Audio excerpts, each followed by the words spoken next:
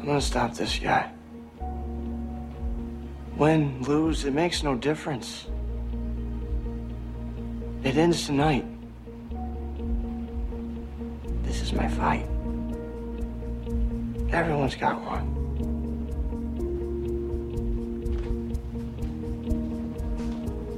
Jake, no matter what happens, control the outcome. It's on you. Always has been. One rule, Jake. No fighting outside the gym. No matter what, no matter who, no matter how big the door, no fighting or you're out. Can you handle that? Yeah. Be at the gym at 7. Thank you. You won't be thanking me tomorrow.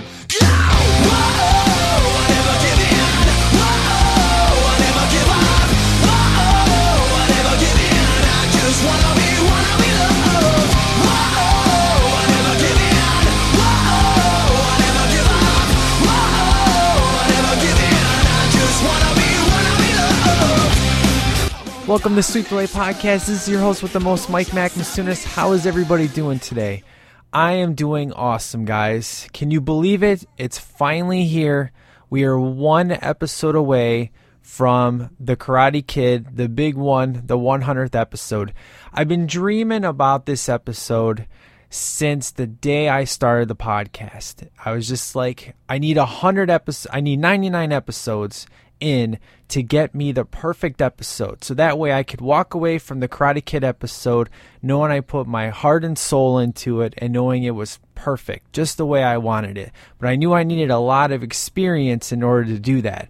And so, behold, 2 years later, we're finally here. Funny enough, I'll give you guys a little preview. I got an email from John the Mailman about the 100th, and one of his jokes is about, we're finally here. I thought you would have got here a lot sooner. And he was joking, which I think he was halfway serious, but it's true. You know, I was doing like one a week, and then, you know, just life happened, man. You know, I had some death in the family and had that whole co-host situation that just never worked out, and there's just been so much changes in STL and such a interesting and fun ride, and I'm very proud and very happy where the show is today. And episode 99 is Never Back Down. You know, in my eyes, it was kind of the Karate Kid remake. You know, we all know the Jaden Smith movie that I said I would never watch, but I did, and I actually enjoyed it. But this was the one I was always like, yeah, this is like the Karate Kid remake. Now, I've only seen it once, so this was my second time watching it. I got a few things to say that is a little bit different than how I felt the first time around, but I'm very excited to be talking this movie, The Perfect Road to 100. You know, doing the Rocky series was phenomenal. Thank you, Jameson, for joining me on almost every single episode. That was so much fun, and I'm excited that this is going to be, you know, the one that leads perfectly into the Karate Kid. And the 100th episode, guys, tapes on Tuesday, and today's Saturday. So you will be getting this episode today. I'm going to make sure I get it all edited and recorded and sent out to you. And you just have a few more days to get your emails in. And don't forget, we have that trivia contest, just a whole bunch of stuff that, of course, at the end of the show, I'll give you some reminders on. But before we roll into the review of Never Back Down, why don't we go into some movie and music news?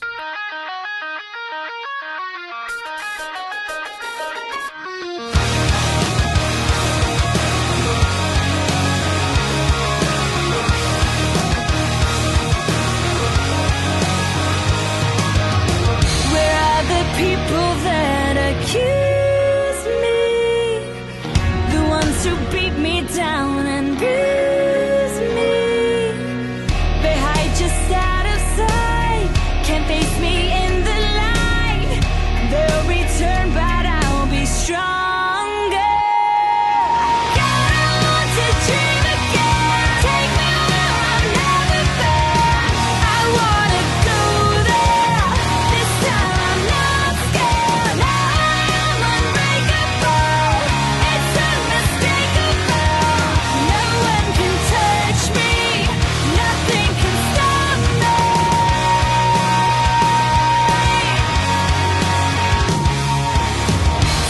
Alright guys, I have some follow-up news for you in regards to movie and music news, especially music news. You know, a few episodes ago I was talking about the top 10 on iTunes and how I was hoping a certain song would be bumped down. Well, since I recorded that just a few days later, the particular tune I wanted bumped up to number 1, and of course that's changed, but we'll kind of go into that when we get to music news. But just to kind of go back, and if you remember the last episode, Rocky Balboa, Jameson and I were talking about the big weekend, Fast and Furious 6, aka Furious 6, versus The Hangover 3. Well, you know, as he said, it was very close, very neck to neck when it came to Fast 5 and Hangover 2. Of course, as you know, Fast and Furious 6 blew away The Hangover 3 at the box office. It was a gigantic amount of numbers were done. I mean, as you know, I just reviewed the episode. I had a lot of fun. Thank you, Watson, for joining me in the spoiler section. That was a lot of fun. And, you know, it was really cool, man. Universal had a humongous hit. I guess it was it was like the biggest Memorial Day weekend. And it was just super fun. It was cool to see my movie kill The Hangover 3. You know, I heard a lot of bad things about The Hangover 3. I haven't seen it, nor do I plan on seeing it. And it was just awesome to see the Fast and the Furious 6 really dominate. And what was really cool was that We Own It song. I love that song. That song's great. And I don't even like those guys that sing that song, but that song is phenomenal. And funny enough, it became the #1 song on iTunes, which we'll get into in the music section. But it was a great way to open the movie, of course, with the credit sequence, just kind of refreshing your memory what happened in the past 5 movies. So cool. So I'm very excited and very happy with what happened. Of course, I gave it a really high score, but like I said, I had a lot of fun. Fun factor played in a lot of different ways. I've heard some various reviews, and most of them are average 3.5, which is fine. You know, I totally dig and understand where they're coming from, because for me, I am a big fan. That big dumb fun was just something I couldn't resist. Now, Man of Steel is coming out very soon. It comes out on the 14th. So I'm very pumped up for this movie, of course. I'm excited. I've heard some of the reviews saying it's like the best comic book movie ever. You know, I'm going to go in this movie with my expectation set that as long as it's told well and gets me, you know, fired up, I'm going to really enjoy it. You know, I'm not going in thinking this is going to be the greatest comic book movie ever, because, you know, I don't want to be let down. You know, I want the movie just to speak for itself. It's kind of like when I saw Batman Begins. I didn't have any expectations whatsoever. I just watched the movie, and that's kind of how I'm doing with Man of Steel. These TV spots look really great. I love the Hardee's commercial, and listening to Modern Myth Media, their review just of all the TV spots and stuff, which is super fun. Here's one of the things I kind of predicted in the movie. I don't think Clark's going to have any glasses. I think they're going to get rid of that. I think they're going to find some creative way of making Clark be able to kind of be himself in a way. I don't know, and I kind of like that. You know, I know he's supposed to have the, you know, Clark being, you know, reporter, and he's supposed to be secret identity, but you know what? People are too smart for that. You know, glasses on, glasses off, you look the same, and I think, you know, they're gonna find a way to kind of change things up. I know there's a big thing in Superman lore that's been changed that I'm totally cool with. I'm not gonna spoil it here for those of you out there, but it's a huge thing when it comes to Superman, and they got rid of that. And I think some people are going to be really pissed about it, and I think others are going to be cool with it, and I'm one of those that are cool with it. You know, Superman is my second favorite superhero of all time. Batman's my #1, but I heard there's an Easter egg about you know, Gotham City, so it's going to be fun, man. And of course, they say if you blink, you'll miss it. Now, one of the reviews I read is how they're using real world stuff to make this as realistic as possible. For example, there's a Sears during like a fight, and I guess they blow up a Sears. They kind of wanted to make this based in, you know, if Superman were real and came down in 2013, what it would be like, kind of thing. So I thought that was really cool. So I'm pretty pumped up about it, but I just got to get my wife to go see it. She has no desire to see this film, and I can understand why. She's been burned on a lot of Superman movies, but I'm hoping she is going to come with me And worst case scenario, I guess I'll have to go by myself, but it'll be a while. But I haven't gone to a movie by myself in like 15 years. I mean, it's been me and my wife all the time in the theater together. So, because we do everything together. So the last thing I want to do is experience the movie event of the year without her, So I'm looking forward to it, and we shall see how it goes. So let's talk about some other movie news real quick. We have the Transformers 4 set photos that have come out. We have the redesigned Optimus Prime, and I have to admit, the first time I saw it, I actually thought he looked tougher than what he did in the other 3 movies. I dig the look. We get Bumblebee, which is like a custom, older version of the Camaro, and I think it's got to grow on me. Originally my thought was just like he was so much sleeker and just real awesome looking. He just doesn't have enough yellow, but a lot of people I know are digging it. I'm really the only one that's not feeling it, but here's the thing. I think if I see the car in action and the trailers and stuff, I think I'm going to go along with it. It just really reminds me of how he was in Transformers 1, if you will. But overall, I'm looking forward to it. Some people really hate the redesigns and stuff, but we shall see how that plays out. But Optimus Prime, 2 thumbs up. I really dig how he looks. He just looks so much tougher. So, of course, it's going to be another dumb movie, but I don't know, man. I'm just having high expectations for this one, thinking that maybe people are going to love it just as much as they do the first movie. Now, there is something I'm a little bit confused about, and there was a set picture of Teenage Mutant Ninja Turtles. As you know, Michael Bay producing this thing, and I saw Whoopi Goldberg. What is up with that? As you know, Megan Fox is April O'Neil, but I saw a set picture of Whoopi Goldberg on the set. What is up with that? Why is Whoopi Goldberg in a Ninja Turtles film? So I'm kind of curious on what's the deal with that, but I guess we'll find out and see what the deal is. There is a really cool rumor going around, which is almost finalized. We have Wesley Snipes, Mila Jovovich, and Nicolas Cage hopefully attached, and Jackie Chan attached to star in Expendables 3. Who am I excited for? Wesley Snipes, because I want to see Demolition Man 2. I get to see Wesley Snipes and Sylvester Stallone back. As Jameson said, it'd be cool to get Carl Weathers back. I dig Mila Jovovich. I mean, she's great in Resident Evil films. I think she'll be awesome in Expendables 3. Jackie Chan, I have no problem with. Nicolas Cage, though, that's the one I'm not excited about. I mean, Nicolas Cage for me was one of those guys that I really enjoyed his movies back in the day. I really just, anything he put out, I had to see. And as time has gone on, I've become more and more not liking the guy and don't like his movies and really see the over-the-top nature of this guy and just not feeling him. So I am not excited one bit if he is cast. I'm hoping that he's the one that doesn't make it. That Wesley and Jackie and Mila make the cut and Nicholas doesn't. We shall see how that goes.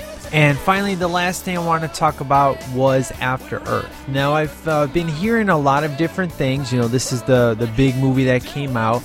And I haven't heard anything good about it, and I really don't have any interest in it. Of course, I'm a humongous Will Smith fan.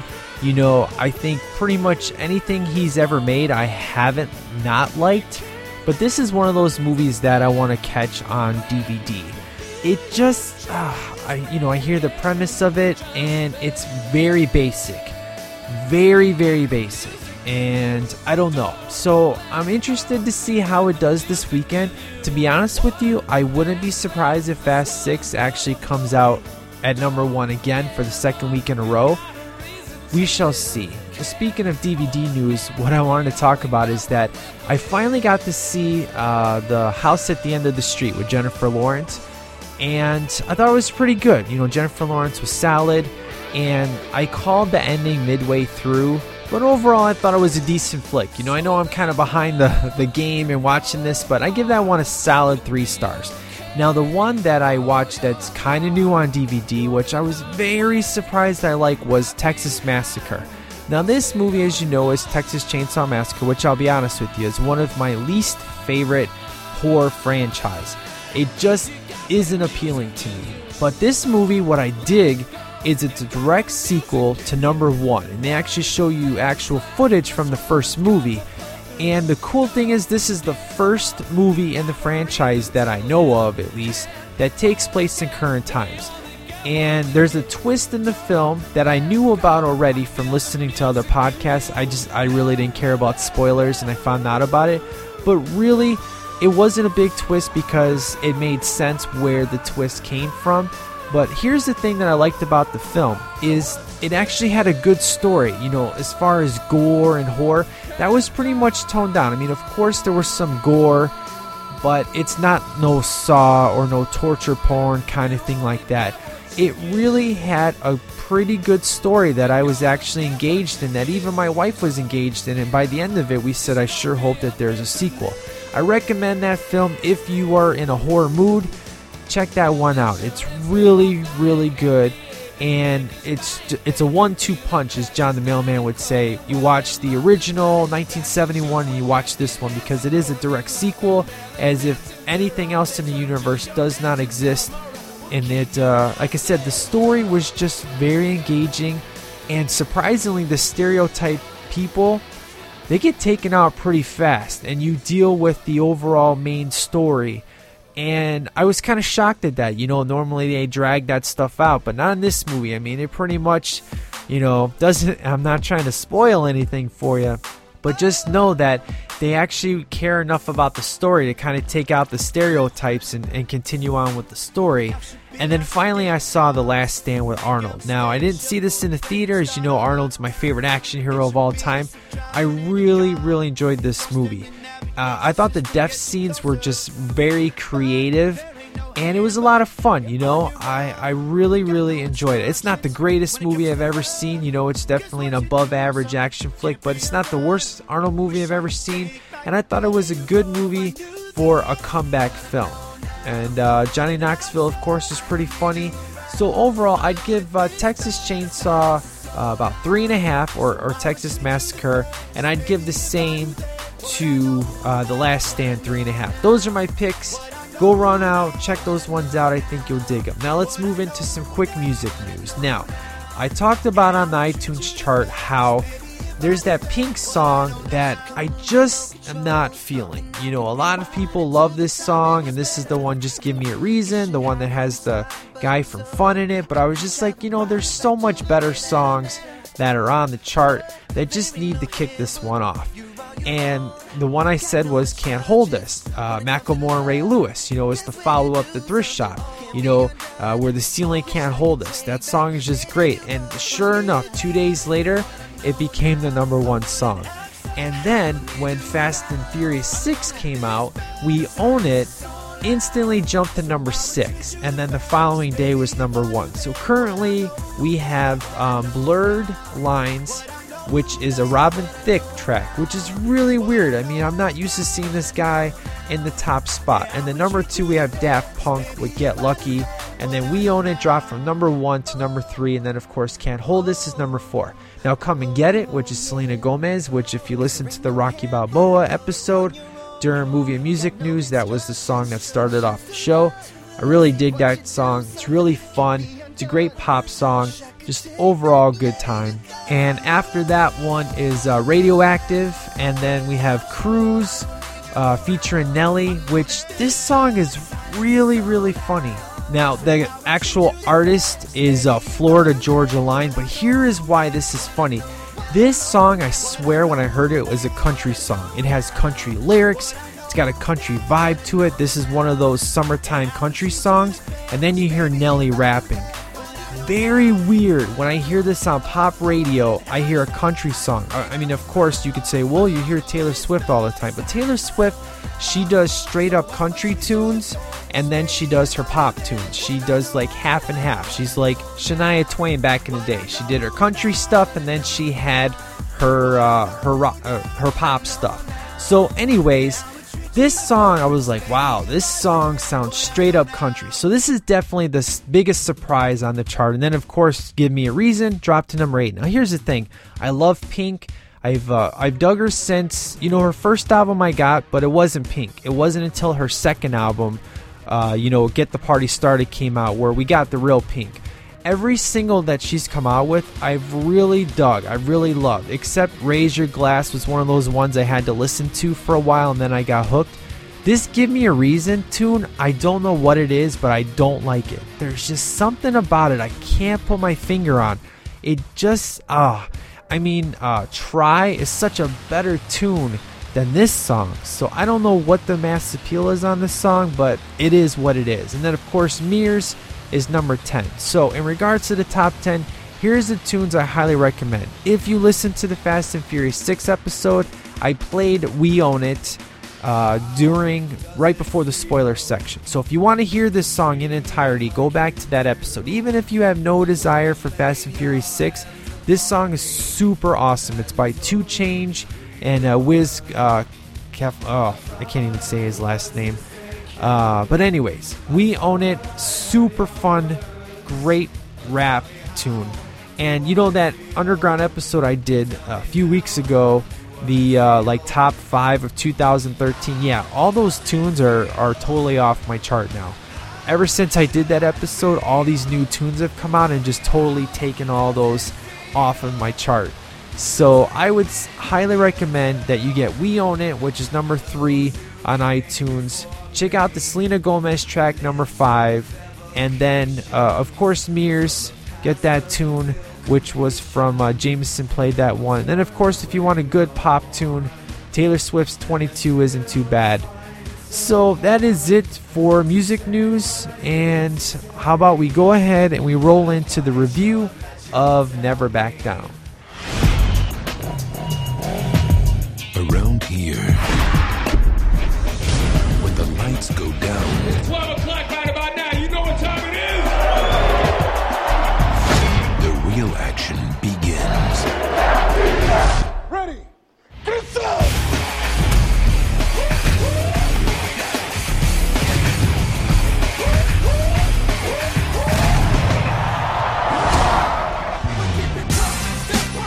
But for newcomer Jake Tyler, Mr. Tyler, there's this party tonight. See you there? Yeah, thanks. in this world, What do you think? Can't get much better than this. you don't get to choose your battles. But this ain't it. You ready? Get the hell out of here, man. I'm not fighting. You don't want to fight. Then what the hell are you doing here? Wow. This is awkward.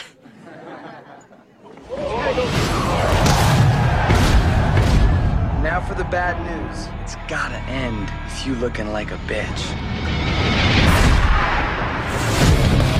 The only time you're happy is when you're hurting people. Wow. What are you gonna do about it? Jake, wait. Who's next? You? I'm gonna stop this guy. Ryan, he's got crazy skills. Look, man, that boxing stuff, it doesn't cut it anymore, bro. This is just some of the best mixed martial arts you'll ever see. People who come here for the wrong reasons, they never last. I'm a quick learner. Everyone up. What do I do? Learn quickly. It's not just you, Jake. Everyone has their fight. You can do what I can never do. What it comes down to, either backing out or you're getting in. Never back down. Come on. Walking away and giving up are not the same thing. Good. So I'm not doing either one. Win, lose, it makes no difference. This is my fight. Everyone's got one.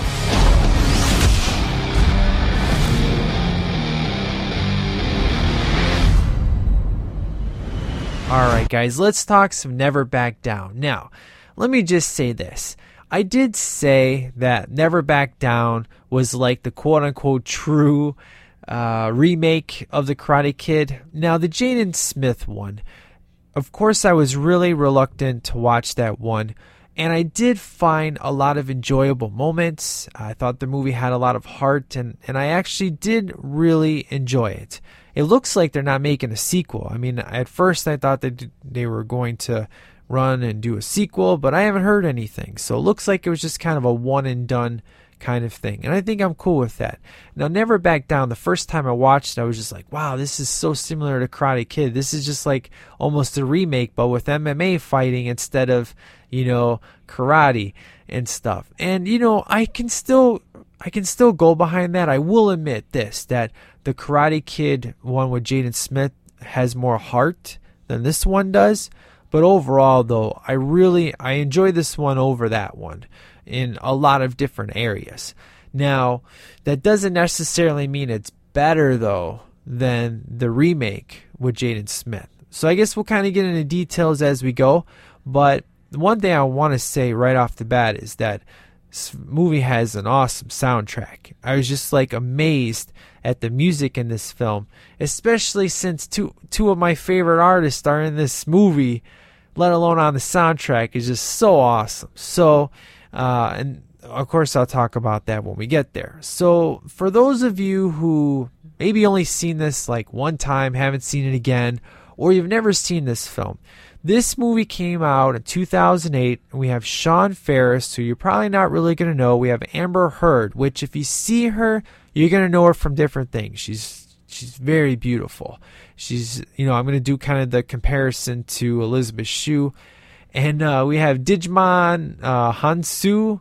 Man, this guy has such a hard name to say, but we'll get into, where you know him from. Now, this movie was released March 14th, 2008. The tagline is win or lose, everyone has their fight. Now, the movie came out as PG-13, but if you get the unrated version, the extended beatdown, it has it's got nudity and more blood in it, which I clearly know where those scenes are at. I'm going to point out, even though I've never actually seen that particular version, I can clearly tell where they cut that stuff out. So let's go through the basic plot of the film. Now, the budget was $20 million, and the box office was only $41 million. So obviously, it's not a huge financial success, but I wouldn't go along the lines to say it's a complete failure either. But then again, I don't know advertising-wise if they lost money, whatever the case may be.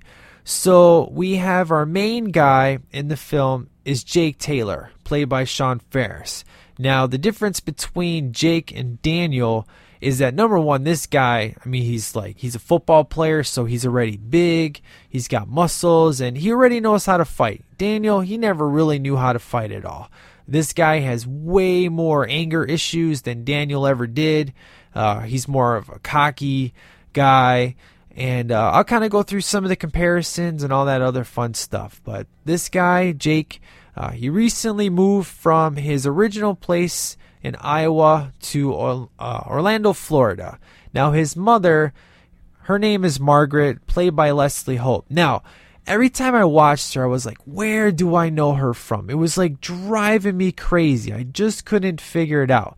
If you guys have ever seen the movie Men at Work with Charlie Sheen and Emilio Estevez, she's the girl that eventually gets with Charlie Sheen and all that stuff. So, she still looks great. She still looks just like she did in Men at Work, except her hair. She has short hair in this film, and she had really big, puffy 80s hair in Men at Work.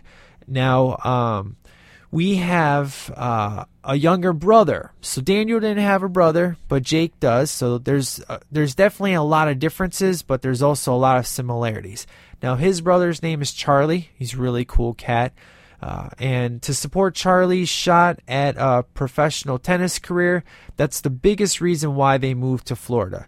Now, Jake was a star athlete on the football team at home, but, coming to a new city, just like Daniel, he's an outsider. And his reputation, though, has quickly hit him because in this film, they do a lot of internet stuff. A lot of people filming on their phones and uploading it to YouTube. Of course, they can't say YouTube. They just do it as a generic version. So that's one of the biggest things in this film is the use of the internet. But people know of his reputation because the brawl that he had at the football fight in the beginning is all over the internet, and that's kind of the reputation he gets when he comes to the school. So he's trying to fit in, and he gets an invitation from a girl. Her name is Baha Miller, played by Amber Heard. Now, Amber Heard, she's blonde. She's very, very beautiful. And the things you're going to know her from, if you've ever seen the film Drive Angry with Nicolas Cage, she was in that movie. She was also in Friday Night Lights. She was Maria in that show. You may know her in Alpha Dog. She was Alma. She was in Pineapple Express. She was in Zombieland. If you remember the girl in Zombieland, she's the one that knocks on his door, and he like gives her comfort, and then she turns into a zombie and he beats the crap out of her in the bathroom. That's Amber Heard, but she looks very, very stunning in this film. Very stunning. So those two kind of hit it off, and she basically invites him to this party. And at this party is our main antagonist of the film. His name is Cam Gigandet, I think is the way that you say it. Now, the movies you're going to know this guy from, he was in the OC, he was in Twilight, he was in Easy A.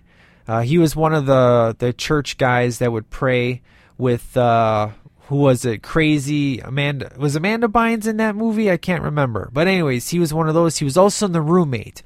I guess he was the main guy in The Roommate, and then also in Priest. If you've seen that film, he was the second in command with the main guy in Priest. So that's where you're gonna know this guy from. But this is really the only movie where he was a fighter in. Now, the biggest difference between this guy and Johnny was never a douchebag.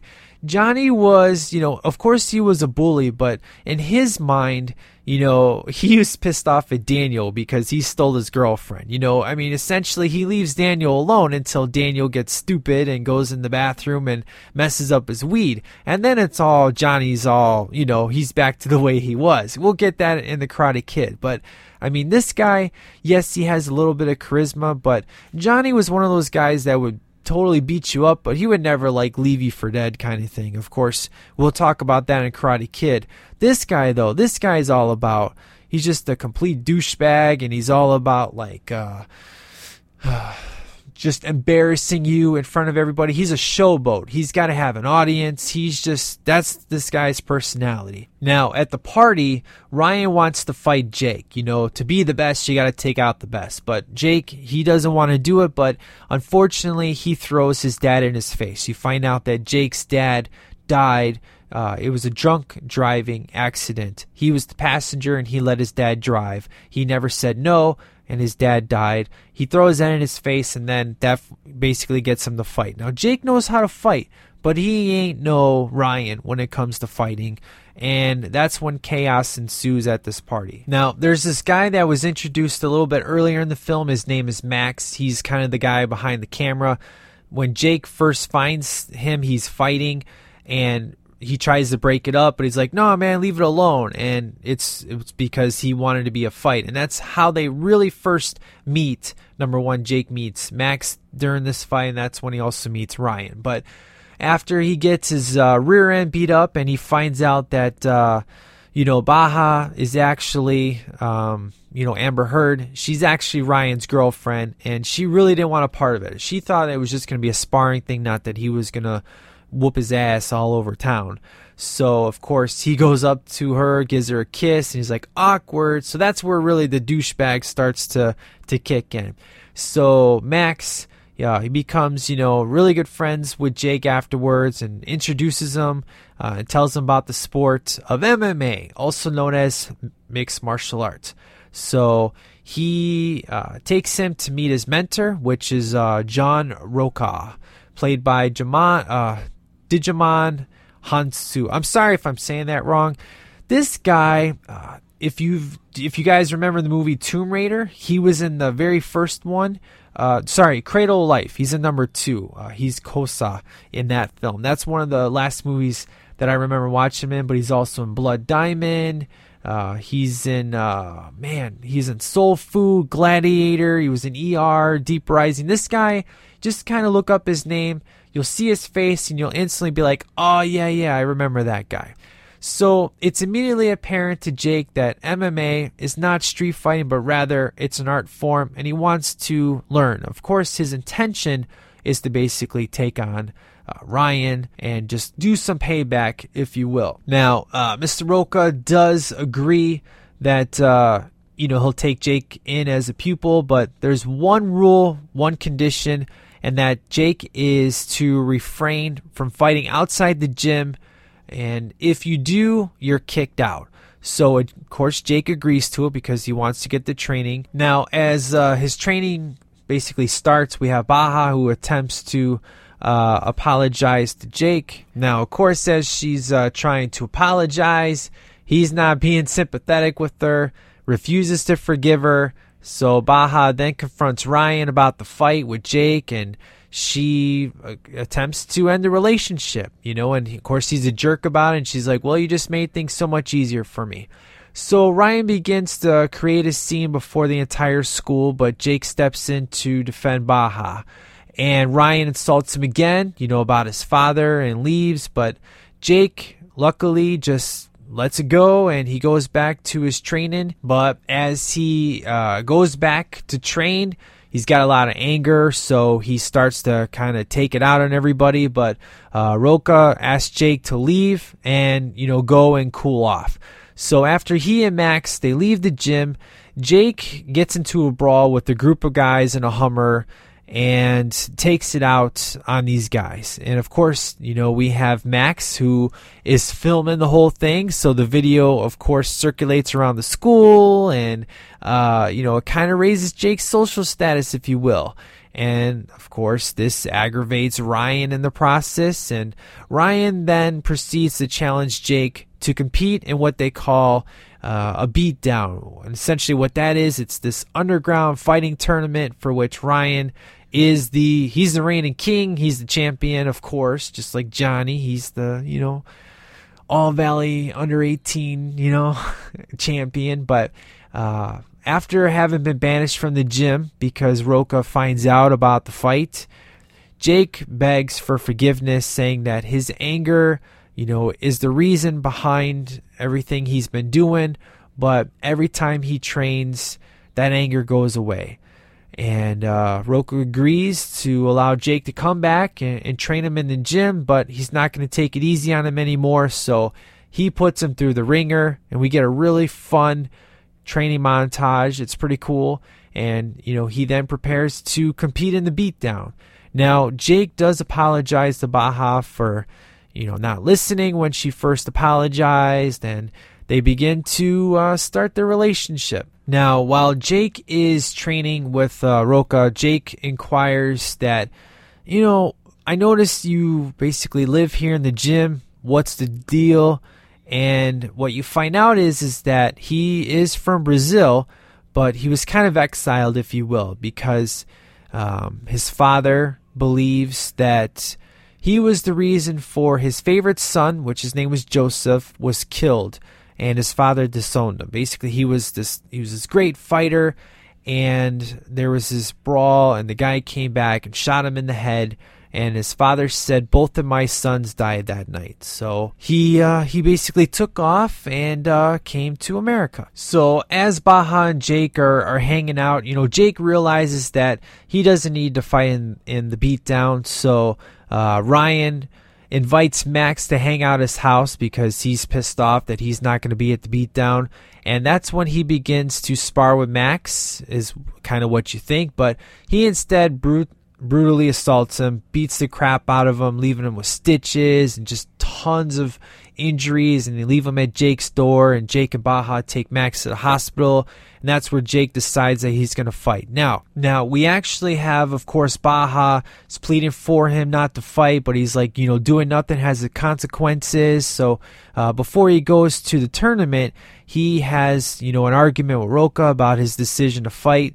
And he's just like, I'm not doing this for revenge. I'm doing this because we all have a fight. And he tells him about how he needs to go back and make things right with his father, and how it ends tonight.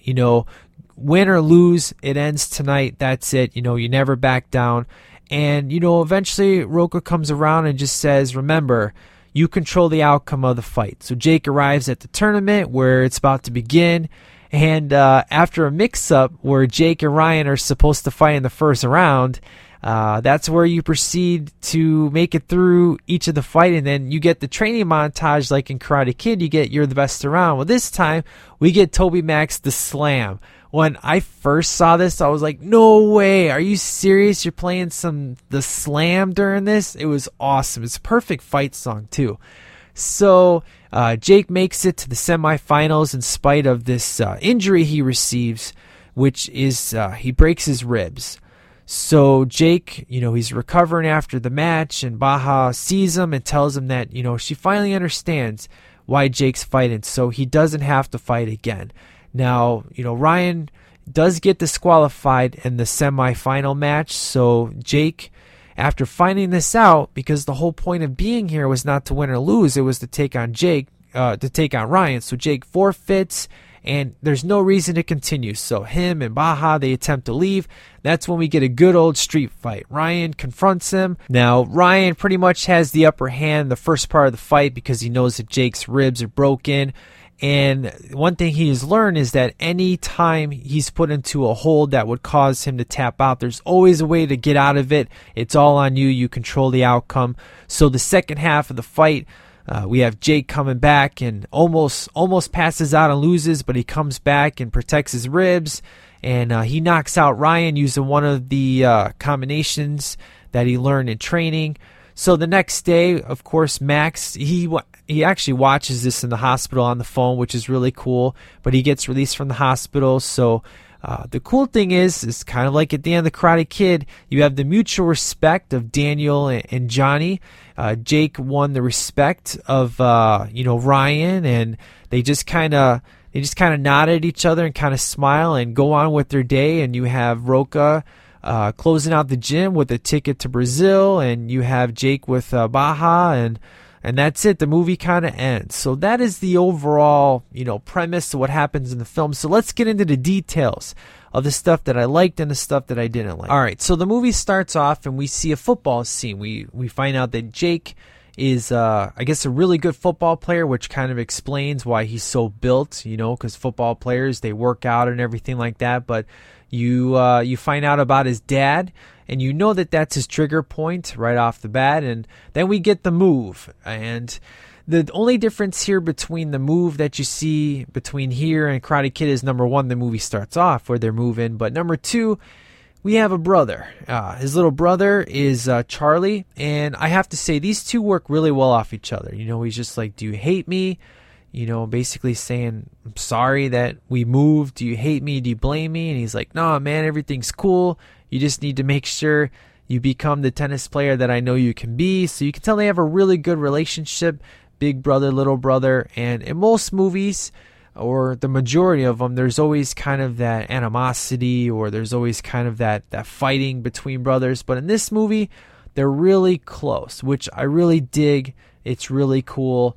It kind of with my daughters, there's like a 5-year difference between the two, and a lot of people said that could be a problem, but I actually found it very, very helpful because the young one learns so much from the old one and learns so much faster in things. And I don't know, just sometimes there's a certain age difference between family members that actually works out for the best. But you find out about losing his dad when they find the box, and you kind of get a rough idea what happened, but they kind of leave it a mystery throughout the movie, which is kind of cool. And they don't really address that in Karate Kid about the dad until part 2, but you kind of get the idea right off the bat that he doesn't have a dad. So that's a little bit of a difference between the Karate Kid and this one, is the whole father story that they have going on here. And then we have, the fight that Jake sees when he sees Max in the fight. And, you kind of get introduced to Ryan, but not fully yet. And he's just like, wow, this is kind of cool. Now, the fighting is MMA, so I really like the fighting overall in this film. Really solid. I really dig it. And no phantom punches, none of that stuff I had to deal with in the Rocky series. These all look like legitimate blows that hit people. It look very painful. And I really dig the fighting in this film. It's really cool. And then, of course, we get introduced to Baja. And it's a fun scene. It's where, she's kind of being questioned in school on a certain topic. And Jake just has the answer. And she kind of confronts him outside and just says, hey, thanks for helping me out. And he's like, yeah, I probably shouldn't have kind of looked like a smart guy on the first day, like, no. And he kind of makes fun of her name about, that's an interesting name. And she goes, yeah, my parents smoked too much weed, that kind of thing. But she definitely has, number one, she's blonde compared to Elizabeth Shue. She is very pretty, very cute, just like Elizabeth Shue is very cute. Amber Heard's very cute. Just kind of has that girl next door look, but one of those beautiful girls next door. I really dig her. I think this is my favorite performance of her. My second one would be The Ward, John Carpenter's The Ward, which was just kind of an overall horror movie. I thought she did really good in that movie. And they just, of course, the perfect balance of sex appeal and the perfect balance of just the girl next door. She definitely works. And they kind of make fun of them, where her friends come up and just say, nice shirt, Kurt Cobain. And that was kind of funny. And then, Jake, you can tell that he's basically a troublemaker. You just kind of get that because the mom, when you get introduced to his mom, and you could tell they have a very bad relationship. She's very angry with him. He's very angry with her. But they both get along with Charlie. And she gives you the history about how you like it here, and she basically is given a metaphor about how he's never unpacked because they always have to move, or he gets in trouble at school, and so on and so forth. So unlike Daniel, Jake is a troublemaker, but it's because he has a lot of built up anger inside that controls his life. Now, I do like the fist bump thing that Max does when he sees him at the table. That was kind of funny. He just throws it up there, and Jake kind of waits a little bit, and they become instant friends. And he's like, yeah, I Googled you, found out, and people know that you're this guy, this football guy that took on this guy, and just you have a great right swing and knocked this guy out. And, they instantly become friends. And Max is a very likable character. He's a video guy. He's more of a video guy than he is a fighter. He knows his way. He could definitely hold his own in a fight, but clearly he's not on Jake's level, let alone on Ryan's level. Now, in regards to the camera stuff, I dig this. This is an updated feature because we're dealing with phones all around, where instantly, you could be in church, and and your kids could be singing in the choir, and you can just pull out your cell phone. It's probably not the place you want to do that, but cell phones now are in any place, any environment. They're common, and it's not somebody pulls out a phone and records. It's not in a common thing. So I like that update, if you will, of just adding that, because you take one video and it gets sent to hundreds of people or thousands of people, depending how popular it is. And I kind of like that. Luckily they don't shoot this whole movie through the camera. They just do various scenes where they're showing shots through the camera of the fights and everything. But I like that angle. It's kind of cool. It's kind of updated. And not a lot of fighting movies. This may be the only one that does this whole everybody takes video of fights going on and send it to their friends or upload it on the YouTube universe version in the movie. Now, this next scene is pretty awesome for me. This is the one where I hear some 12 Stones, Anthem for the Underdog. When I first heard this, my mouth just dropped because, as you know, I did an Underground Hour special on 12 Stones and how I said they're my third favorite band, and to me, they feel like the most underrated band, one of the most underrated bands out there. And the fact of in a movie I heard 12 Stones play was so cool. And this is where he's just kind of walking through, and he gets the invitation to go to the party from Baja, and then he continues to walk through, and they're playing the rest of the song. It was just so cool, man, to hear my band 12 Stones play during this, and it worked good. And one of the things they do in this is every time you hear music, they'll then show that somebody's listening to it on the radio, outside of the Toby Mac song later on, the Slam. But it's kind of a cool effect that they do, just random songs you're hearing. Most of them are coming from somebody's CD player or car stereo or whatever, and that's kind of a cool effect too. Now, I mentioned before in the beginning of the review how this is PG-13, but how there's an R-rated version. That comes from this party scene. Jake shows up at the party, and you got girls inside a tub with soap all over, and you got Max taping them, and you got all these girls in bikinis, you can clearly tell this is where all the nudity took place, especially that bathtub scene, and they just covered it up, shot it differently. In regards to more blood and stuff, that obviously would happen during the fights, but you could tell just by cutting some of this here, that easily cut it from an R to a PG-13, which makes sense. You don't want your demographic to be lowered. You know, a lot of horror movies nowadays try to make it PG-13 where they can get more people in the butts, but as we all know, with most horror films, PG-13 kind of hurts it. But for this one, for a fighting movie, we have a lot of R-rated fighting movies, and of course Karate Kid's PG, this is PG-13, but it makes sense because MMA is so much more hardcore and more violence, and so yeah, I'm glad that they kind of cut all that out and kind of make it more of a mass appeal. Now, I mentioned about Ryan, how, you know, Ryan's a complete douchebag and how he's similar to Johnny, but the difference is, number one, he's a lot smaller than Johnny. I mean, granted, I never saw Johnny without a shirt on, but, you know, I've seen him in later films, which I'm going to talk to him about if I can get him on that interview.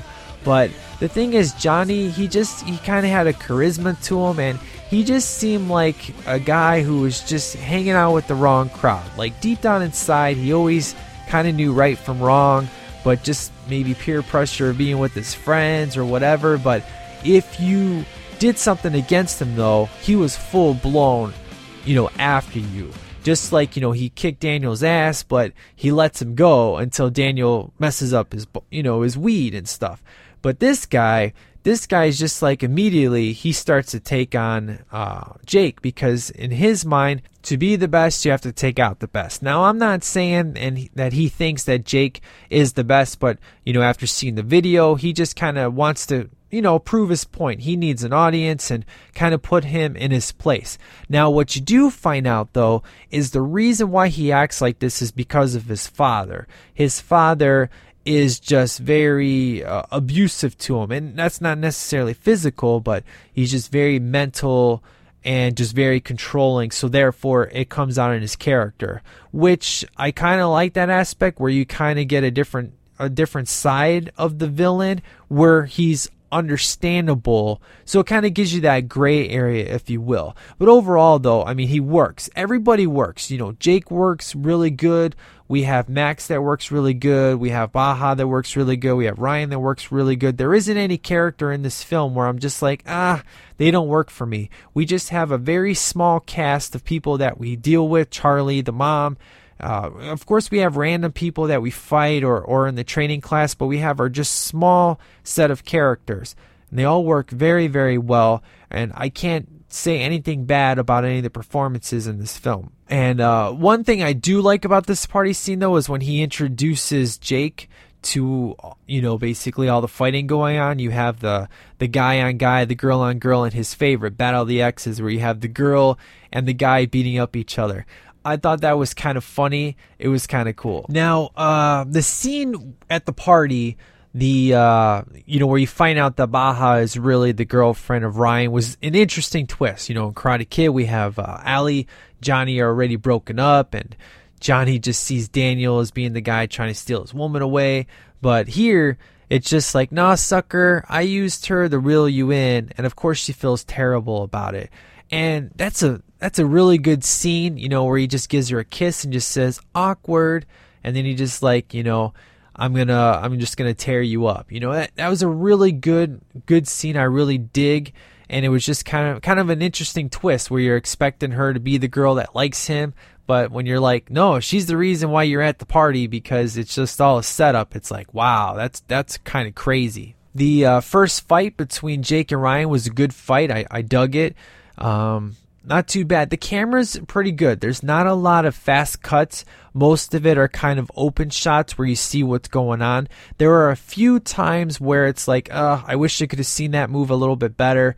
But for the most part, 9 times out of 10, all the camera angles, camera shots we see work pretty well and give you the effect of how crazy these fights are and how brutal they are. That's one of the things that is done very, very well, is these fights are brutal and they feel painful when you watch them. It's just like, oh, I just felt that hit, or oh, I felt that punch, or whatever the case may be. So the fights are very, very good. Now, the relationship of Charlie and Jake is really cool because, you know, you could tell after Jake gets his butt taken care of and Charlie, you know, comes in his door and he's just like, wow. He's like, what happened to you? He goes, you should see the other guy. And I like how his little brother kind of takes care of him. You know, he gets him some food and puts it in his room, and he just goes and does his practice and stuff. It's like, you know, that not only does he love his big brother, but he really looks up to his big brother. And like I said, I really dig the relationship between these two.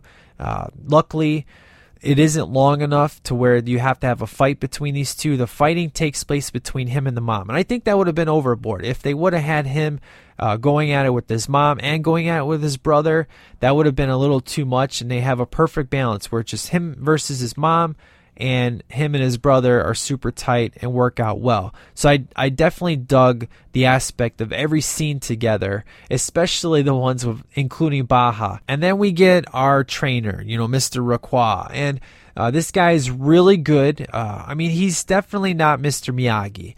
He works well. They do a good job of kind of giving you the same aspect because, you know, his thing is breathe. You know, if you don't breathe, you'll run out of wind, and that's how you lose a fight.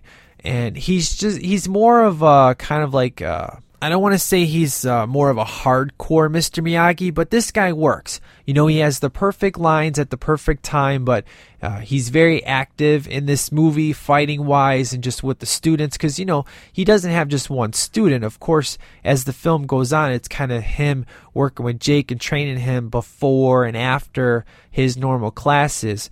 But I definitely dig this guy. He works really well. You know, he has a lot of good scenes with Jake. There's two in particular that I really enjoy. But overall, I really enjoyed this guy. I thought he was great. And he was very believable as an MMA fighter. And he has one of the best lines. Of course, it's in the title of the film, but he's like, you know, never give up, never back down. You know, that's kind of his thing. But his breathing thing, where he talks about, you got to breathe. You know, every time he would punch, you could hear him breathe. And he's like, is that the Mr. Grasshopper scene that you want to give me? You know, which was kind of a funny callback where the character knows he's being taught some wisdom that he needs to learn, but he learns the hard way that he has to breathe in order to get the punches and the kicks that he needs to accomplish. Now, one of the scenes I really love is when Baja shows up and Charlie opens the door, and he's just like, wow, he's just infatuated with her. And he's like, Charlie, can you just give us a moment? And he's like, whatever she did, you know, forgive her. You know, it was just like, let it go. And that was just funny. He has the total hots for her. And then, of course, Jake, he becomes a total jerk to her. I understand that he's mad about what she did, but she's pouring out her heart and stuff, and he just gives her just these snotty remarks, and she's just like, yeah, I guess that's my cue to go. It's like, man, you're blowing it, man. You have this hot girl sitting in front of you telling you how sorry she is, and you're just all like, get out of my face. You know, I just want to slap him across the head, even though, I mean, this guy could totally kill me. It just was one of those, I wish I could reach out on the TV and slap him across the head. And then we get the mystery of, you know, the teacher hanging out, living in his training facility. And I like when Jake's just like, do you live here? He goes, I thought you came here to work out, you know. And I like that mystery that kind of unfolds. You know, he just wakes up and he washes his face, and you know that that's where he lives, but they don't give you the full answers until you get throughout the movie, and you're like, okay, you know he lives here, this is his home, but what's the reason behind it? And there's some movies that probably wouldn't have cared and didn't give you the answer, but they do a really good job of giving you the answer. So when we get there, we'll talk about it. But I like the little setup they have in this scene and how it will eventually play out later in the film. So here's the thing with Mom versus Jake scenes. Here's essentially the thing. Jake was, his dad was drunk. His dad said, I wanted to drive. He didn't tell him no, even though he knew deep down in his heart he should. He let him drive. His dad died. So deep down inside, his mom blames Jake for what happened. And they clearly tell you that when she goes later on in the film to visit Baca. and gives him money. She gives him money, and he's like, do you blame him for what happened? And she just doesn't really give you the answer. And then when they make amends later on is very cool. There's this tension from the beginning of the film. There's just this wall between these two, and I really dig how they take the relationship. There's not a lot of scenes with them together, but the scenes that you get are very powerful. There's scenes where Charlie gets a black guy, and she yells at Jake how it's your fault. How's this my fault? Well, you're supposed to be the one setting the example. And he's like, isn't that supposed to be your job? And she goes, you're not the only one that has to break things. And she breaks a plate across the wall. And, that she's like, didn't it, that feels good. And Charlie, why don't you break something? He's like, really? And he gets to break something. He goes, don't you feel better? He goes, yeah. But she goes, I also have to clean this up. And then he's like, Mom, I'm sorry. I actually got hit with the ball. I just thought if I got into a fight, it would sound cooler. And then she says to him, still think you don't need to be, a role model? And then the scene ends. It was like, damn, that's some good stuff, And then later on, Charlie's at his tournament, he's failing, and Jake shows up and just says, hey, I'm here for you. You're supposed to be good. I want you to show up. I want you to get to Wimbledon. And she's like, well, that wasn't subtle. He goes, that's not what we do. And she goes, I want things to be good between us. They are. He says, no, I really want them to. And they kind of open up to each other, and everything's good. And the best scene, though, with those two is at the end of the film, where she comes into his room. He's about ready to go to the tournament to go fight Ryan. And he goes, I don't want to have to lie about this. And she says, I don't want you to. And at that point, that their relationship is finally healing, and there's trust building, and just the really good stuff I digged. And of course, I love the Daniel and his mom relationship more. This one has a more drama effect to it, but I dig it. It's good stuff. Now, when Jake and Baja are in class and they're supposed to team up, I like when the guy's like, what should we write about? And they both talk about betrayal, and they just start going off on each other. I thought that was a good scene. I dug that. And then I like the, the breakup scene where she decides she's going to go up to Ryan and break up with him. And he gets all abusive, almost grabs her arm, and Jake wants to come to the rescue.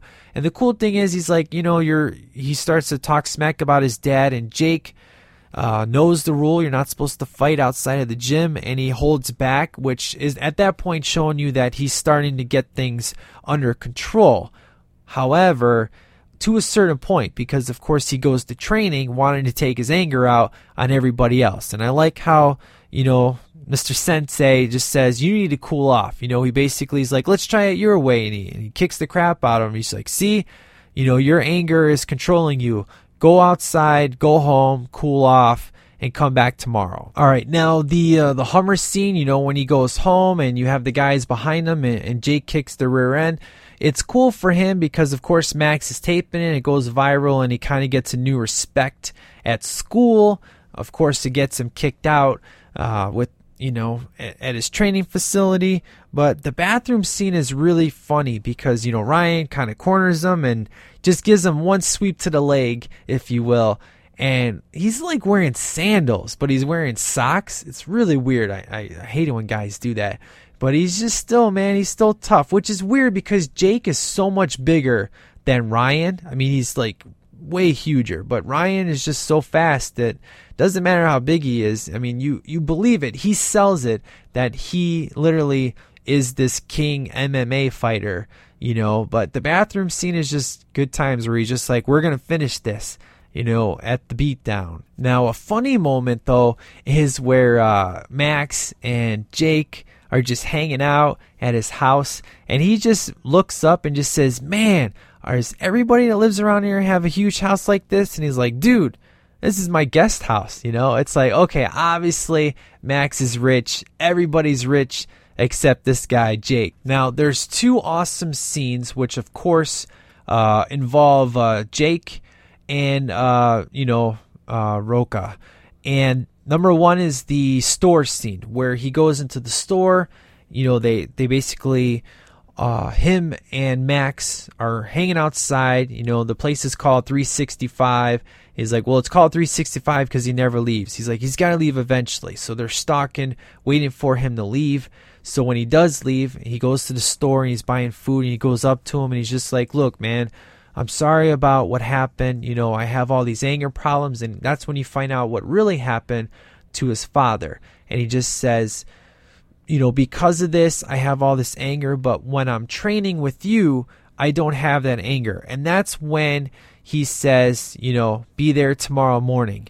And he says, thank you. And he says, you won't be thanking me tomorrow. And that's when you get all this crazy fun montage scene of the training and all the rough stuff that they're doing to him and stuff. It's really fun scene. I dug it. And then, of course, you'll get his story when you can see how good Jake is getting, and they finally do a run, and he beats him. And then he's just like, what's up with your, why do you live there? He goes, look, I beat you in a race. You owe me one. And that's when you get the story about him and his brother and his father and being killed. And then he just says, okay, let's go back to running. So, you get his side of the story, and it's a tragic story, of course, just like Mr. Miyagi has a tragic story. But they handle it in a more lighter mood than they do, obviously, in The Karate Kid. Now, I was talking a little bit earlier about Charlie Baja and Jake scenes. The reason why these ones are so funny is, she comes over, they make up, obviously, and they're pretty much become a boyfriend and girlfriend, and she comes into his room and puts on the gloves, and they're kind of fighting, and she and him are kissing, and Charlie walks in, and it's like, what are you doing? And she goes, oh, we were wrestling. And then he's like, it's Mom. And he goes, I like wrestling.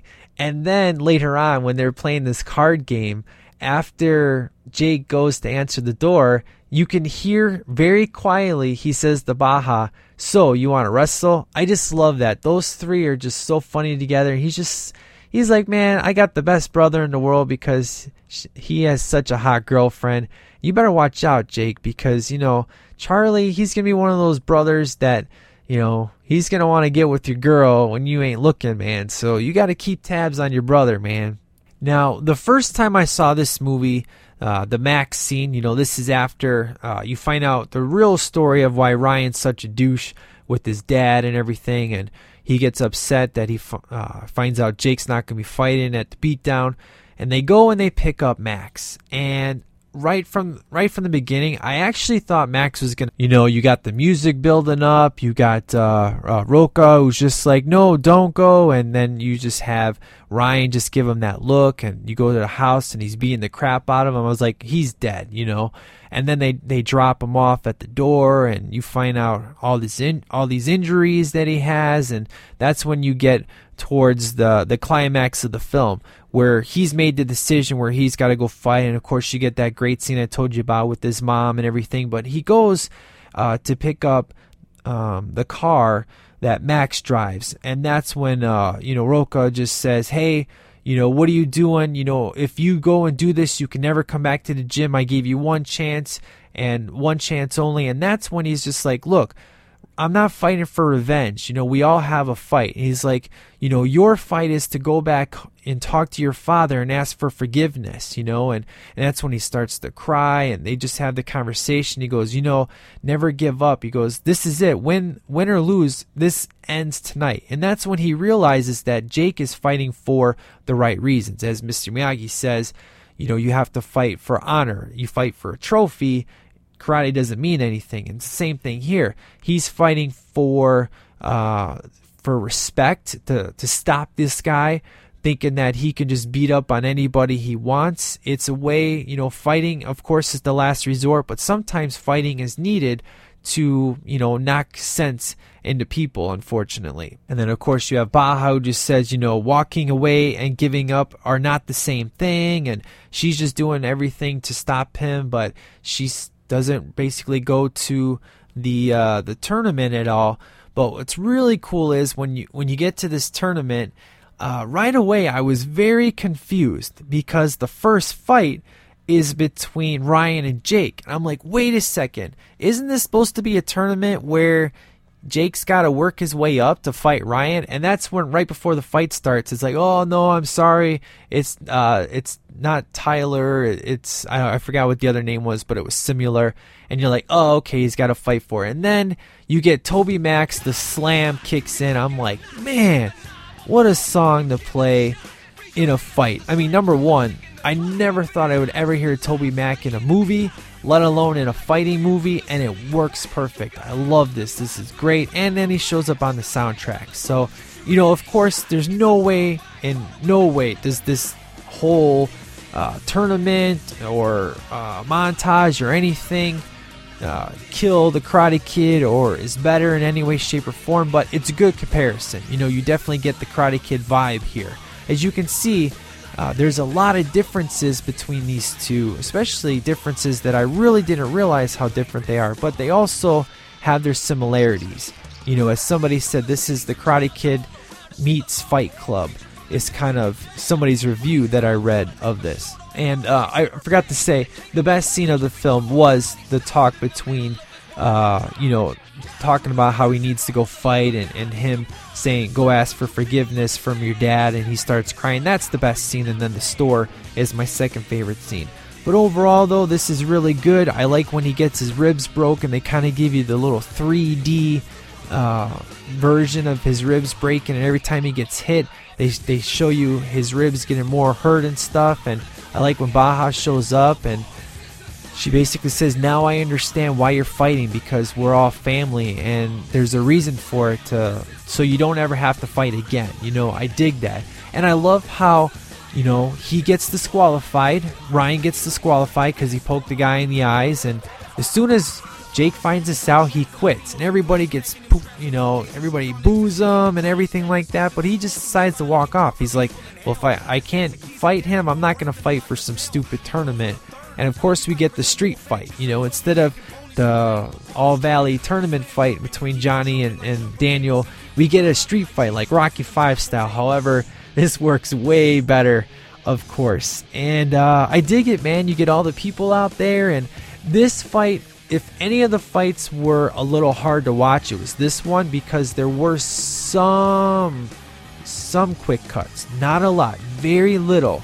But it was just, dealing with the darkness and just various angles was a little bit hard to watch this fight, but overall, it was good. The best fight was definitely the tournament fight. That was the best. This one is a pretty good brawl, especially the reversal stuff. That was fun. And then afterwards, after the fight, what I dig is, he goes to school and their faces are all jacked up, and Ryan looks over at Jake, and Jake looks at Ryan, and Jake just kind of gives him a smile and kind of nods his head, and you have Ryan just kind of smile and just say, yeah, we're cool, we're all good.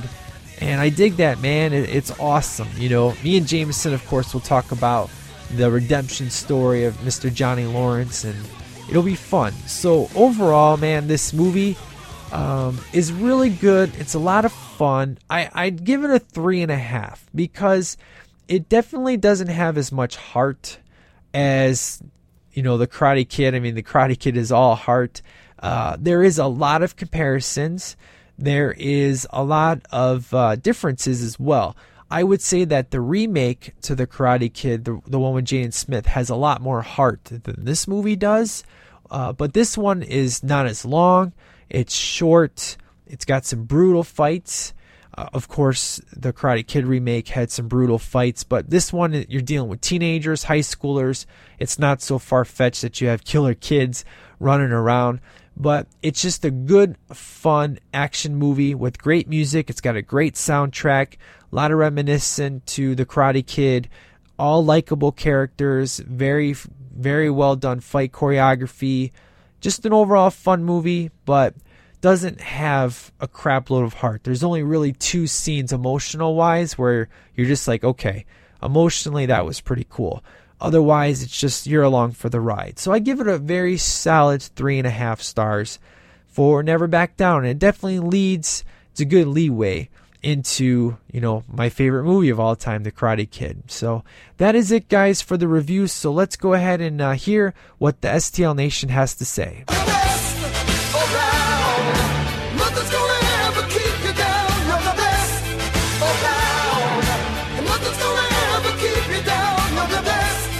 around. Nothing's gonna ever keep you down. All right, now for this episode, we only got one email. Luckily, a few of you have been sending in your emails for the 100th episode, so right off the bat, I just want to say thank you for doing that. But for this episode, we got one email, and it comes from John the Music Man. Here's what he had to say. He's like, "Hello, STL. I just wanted to get one last email in before the great 100th episode. Well, I have not seen the movie Never Back Down, so let's discuss the last review of Rocky. I did not get a chance to email in, so my favorite Rocky movie is The Great number 4, but my favorite quotes from the Rocky series comes from the worst movie number 5. Well, why don't you try knocking me down? It's just great, which of course is my favorite. Okay, I do have one thing I want to bring up, and that's with TMNT. I have heard a lot of bad press and people concerned, but come on, the first 3 movies are not the best. I do really enjoy all 3, and with my son getting into Turtles, they are perfect for him. Number 1, as you know, that was the first series I did, which was the Turtles series, and I really loved number 1 and 2, and number 3 was the one that I really didn't dig. And then, of course, I love TMNT, and then the Turtles Forever cartoon was pretty fun as well. But getting back to Turtles, I am okay with the casting of April to Megan Fox. I am okay with she is not as horrible as people say. I like her in Transformers. I think just like Star Wars, The Prelude, the majority of the people hate it, so everyone hates it. Don't get me wrong, she is not the best actress, but for Turtles, I think she can do a good job. Okay, ducking from all the people yelling at me, I am probably alone in my thoughts, but I usually go against the grain anyway. John the Music Man. So thank you, sir, for writing in. In regards to your comments on Turtles, this whole Michael Bay thing, number 1, I'm glad this whole alien thing, that's kind of laid to rest. Megan Fox, yeah, she's not the greatest actress in the world. I thought she was, tolerable in the Transformers movies, but we shall see how it goes. I'm really confused, though, about that Whoopi Goldberg thing, but I'm sure it'll be good. We shall find out, especially when we see some trailers and stuff, and I'm glad you're looking forward to it, sir. I know you're definitely more forgiving of those terrible actors and stuff like that. But I don't think Megan Fox is the worst actress in the whole entire world. But I don't know. I wouldn't even really give her a thumbs up either. She's just for Transformers, at least number 1 I think was her best performance. Number 2 was kind of like but she was pretty tolerable. So that is it for emails. So let's get into the music spotlight. Here comes the ready or not. Here comes the boys from the south. Here comes the ready or not. How you like me now? I say. Here comes the boom, ready or not. Here comes the boys from the south. Boom. Here comes the boom, ready or not. How you like me now? All right. So for this music spotlight, normally, as you know, I kind of just pick a song that is just kind of what I'm feeling and doesn't really have to do anything with the movie I just talked about. But for this time, I am going to pick a song from the soundtrack, which is actually my favorite song from the soundtrack. This song is the reason why I watched this movie in the first place. A long time ago, there was this podcast called The Projection Booth, which had Ty from the Crossroads podcast, which that was back in the day before Jason took it over, where you heard him on the Star Wars episode, and just a real funny guy. He was on The Crow, and him and Andrew, if you remember Andrew back in the day, they reviewed this movie, but I heard this song first, and as soon as I heard the song, I was completely in love with it, which of course you heard some of it in the intro of the show. And after I heard this song, this is what made me go and watch the movie. And they don't actually play this in the movie. They play it during like the commercial breaks and stuff like that. But it's on the soundtrack. It's my favorite song, and it's from a band I don't really dig too much, Papa Roach. They're not bad, but I love this song. This actually, when I go on my iPod in my top 25, most played, this is like in my top 10. I just love this song. It's great. It's just, me, I'm a sucker for those na-na-na-na type tunes. And of course, this is whoa, whoa, whoa. It's awesome. I dig it. So hopefully you will as well. Of course, this is the edited version because there's a lot of swearing in it, but it's just a great, awesome rock song. I really love it. It's awesome. So now, before we close out this episode, just a few reminders for you. Today is the 1st, and on the 4th, I'll be recording The Karate Kid with Jameson, and that's the big 100th episode. Now, you still have time to write in at sweetdelaypodcast@yahoo.com or stlpodcast@gmail.com. If you want to write in about The Karate Kid, if you want to write in about just overall STL, favorite moments, any of those things, feel free to do so. Also, there's a trivia contest going on. I got 10 questions up where all you got to do is go back to prior episodes and find your answer. And there's a point system, and there's also a bonus one. And then at the end, whoever wins will get a pretty cool prize. I think you guys will really enjoy it. If 2 people have the same points in regards to, we have a winner, but it's tied, whoever emailed in first will be considered the winner. So we have a few submissions right now, a lot of fun answers. So you can find that on the Sweep the Leg page. Just go to www.facebook.com/sweepdelaypodcast, and you can find the trivia contest there. Go ahead and mail that in, and I need those before Tuesday. So please get that in. And then also, as a quick reminder to you, I don't know if you guys heard this before, but in the month of May, I did 8 STL episodes. I did Rocky 1, 2, 3, 4, 5, 6. I did the Crisscross episode, the tribute, and then I also did Fast and Furious 6. So May was a very busy month, and I had a lot of fun. And after the 100th episode, I'm taking a break. I'm taking a month off. June is the time where I take vacation with my family. And, I've just been doing so much podcasting. I just did 2 podcasts for the Shadowy Flight. I just need a little break just to kind of recoup and start the next 100 episode journey that we're going to take. And I wanted to let you know that I uploaded 2 underground episodes for you. I said I wasn't going to do any until after the 100th episode, but I figured since I wasn't coming back till July, that I would go ahead and just whet your appetite in regards to any Underground Hour episodes, because there's a few of you out there that absolutely love those. I did 2. I did a regular one, the typical, 5 songs, and then we end. And then I did a top 10 to the band called Hailstorm, which is a phenomenal band. I really dig them. Lizzie has a great voice, and it's just such an interesting style. And there's a lot of people who know who Hailstorm is, and there's few of people who do not. They are an amazing rock band. And hopefully you dig that episode. So make sure you go and download those episodes before you get the 100th episode. And keep our fingers crossed in regards to Mr. William Zabka. The plan is for him, he is available to record the day we're recording. I just need to get the time set up, and he's very busy. And I'm hoping that his time schedule will work with our time schedule. And let's keep our fingers crossed, guys. So overall, I can't wait.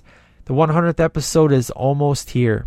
Now, keep in mind, I'm recording that Tuesday, and I'm going to be taking my time to edit. There's going to be a lot of fun stuff, a lot of just you're just totally going to dig it. I at least hope so. Try to make it the best 100th episode as humanly possible. I've been leading up to this for 2 years, so my ideas are just rolling, and I hope you really enjoy it. So overall, guys, thank you so much for joining me. I look forward to hearing from you on the 100th episode, and Jameson and I are going to tear that sucker apart, and we're going to try to make it no less than 3 hours. We're going to try to just go all out on that episode. I think it's going to be a lot of fun. So I hope you guys enjoy the music spotlight. Again, this is from the Never Back Down soundtrack. Get this tune. It's just awesome. So you guys take care. Have a great week, and I will catch you on the 100th. So you guys take care. Masunis out.